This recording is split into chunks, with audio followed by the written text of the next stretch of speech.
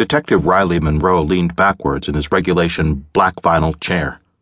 Dropping his heavy boot-clad feet onto his desk, he stacked his hands behind his head and sighed. In just over an hour, his shift would be over and the weekend would be his.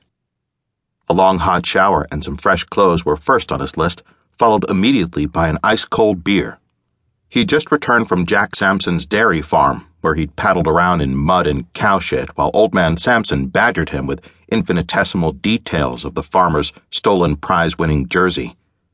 Riley had actually been paying attention until Sampson took him into the milking shed and he'd made the mistake of standing too close to the golden beasts. Their glossy caramel-colored hides and black soulful eyes were deceiving. Unaware of the perils of coming into close contact with confined cows, he'd been taken by surprise when a sluice of sloppy shit disgorged from the nether regions of one of the beasts and drenched him from hip to ankle. Sampson had laughed his head off. Riley failed to see the joke. Grimacing at the memory, he closed his eyes and sighed again. Thank God it was Friday. His mind drifted to the possibilities a couple of days off would afford. The very delectable Lucy would be more than willing to take his call. They'd only just met, but there was promise in her coquettish green-eyed gaze and the sultry tilt of her chin. Besides, it was past time he forgot about Iris.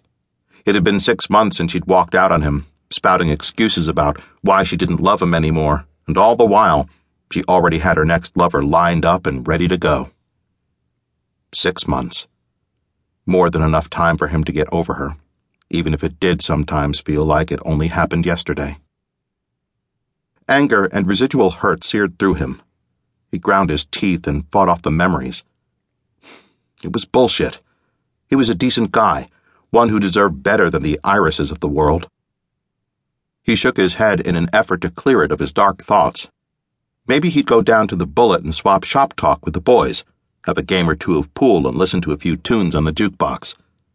Now that they'd kicked the smokers out, he didn't have to struggle against the persistent urge to light up.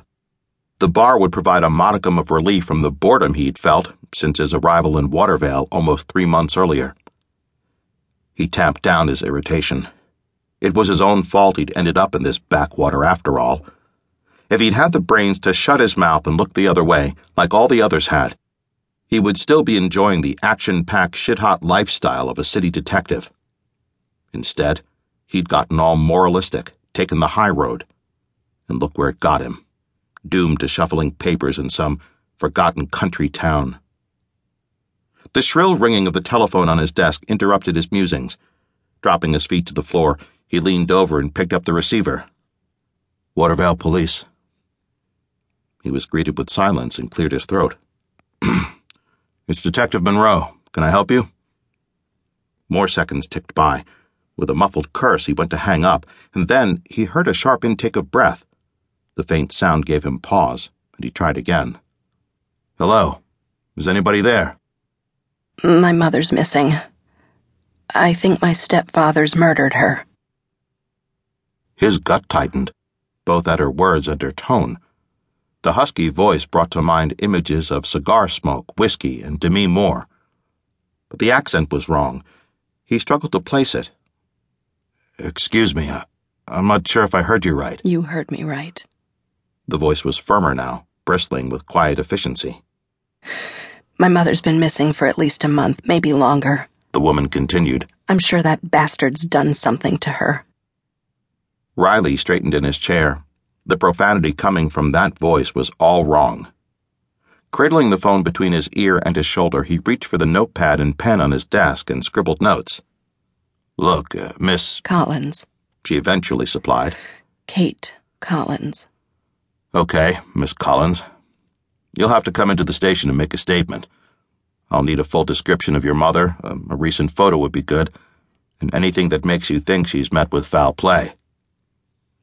Another pause, and then... I'm only in Watervale for the next fortnight. I need you to move on this right away. I'll be there in 10 minutes. The line went dead.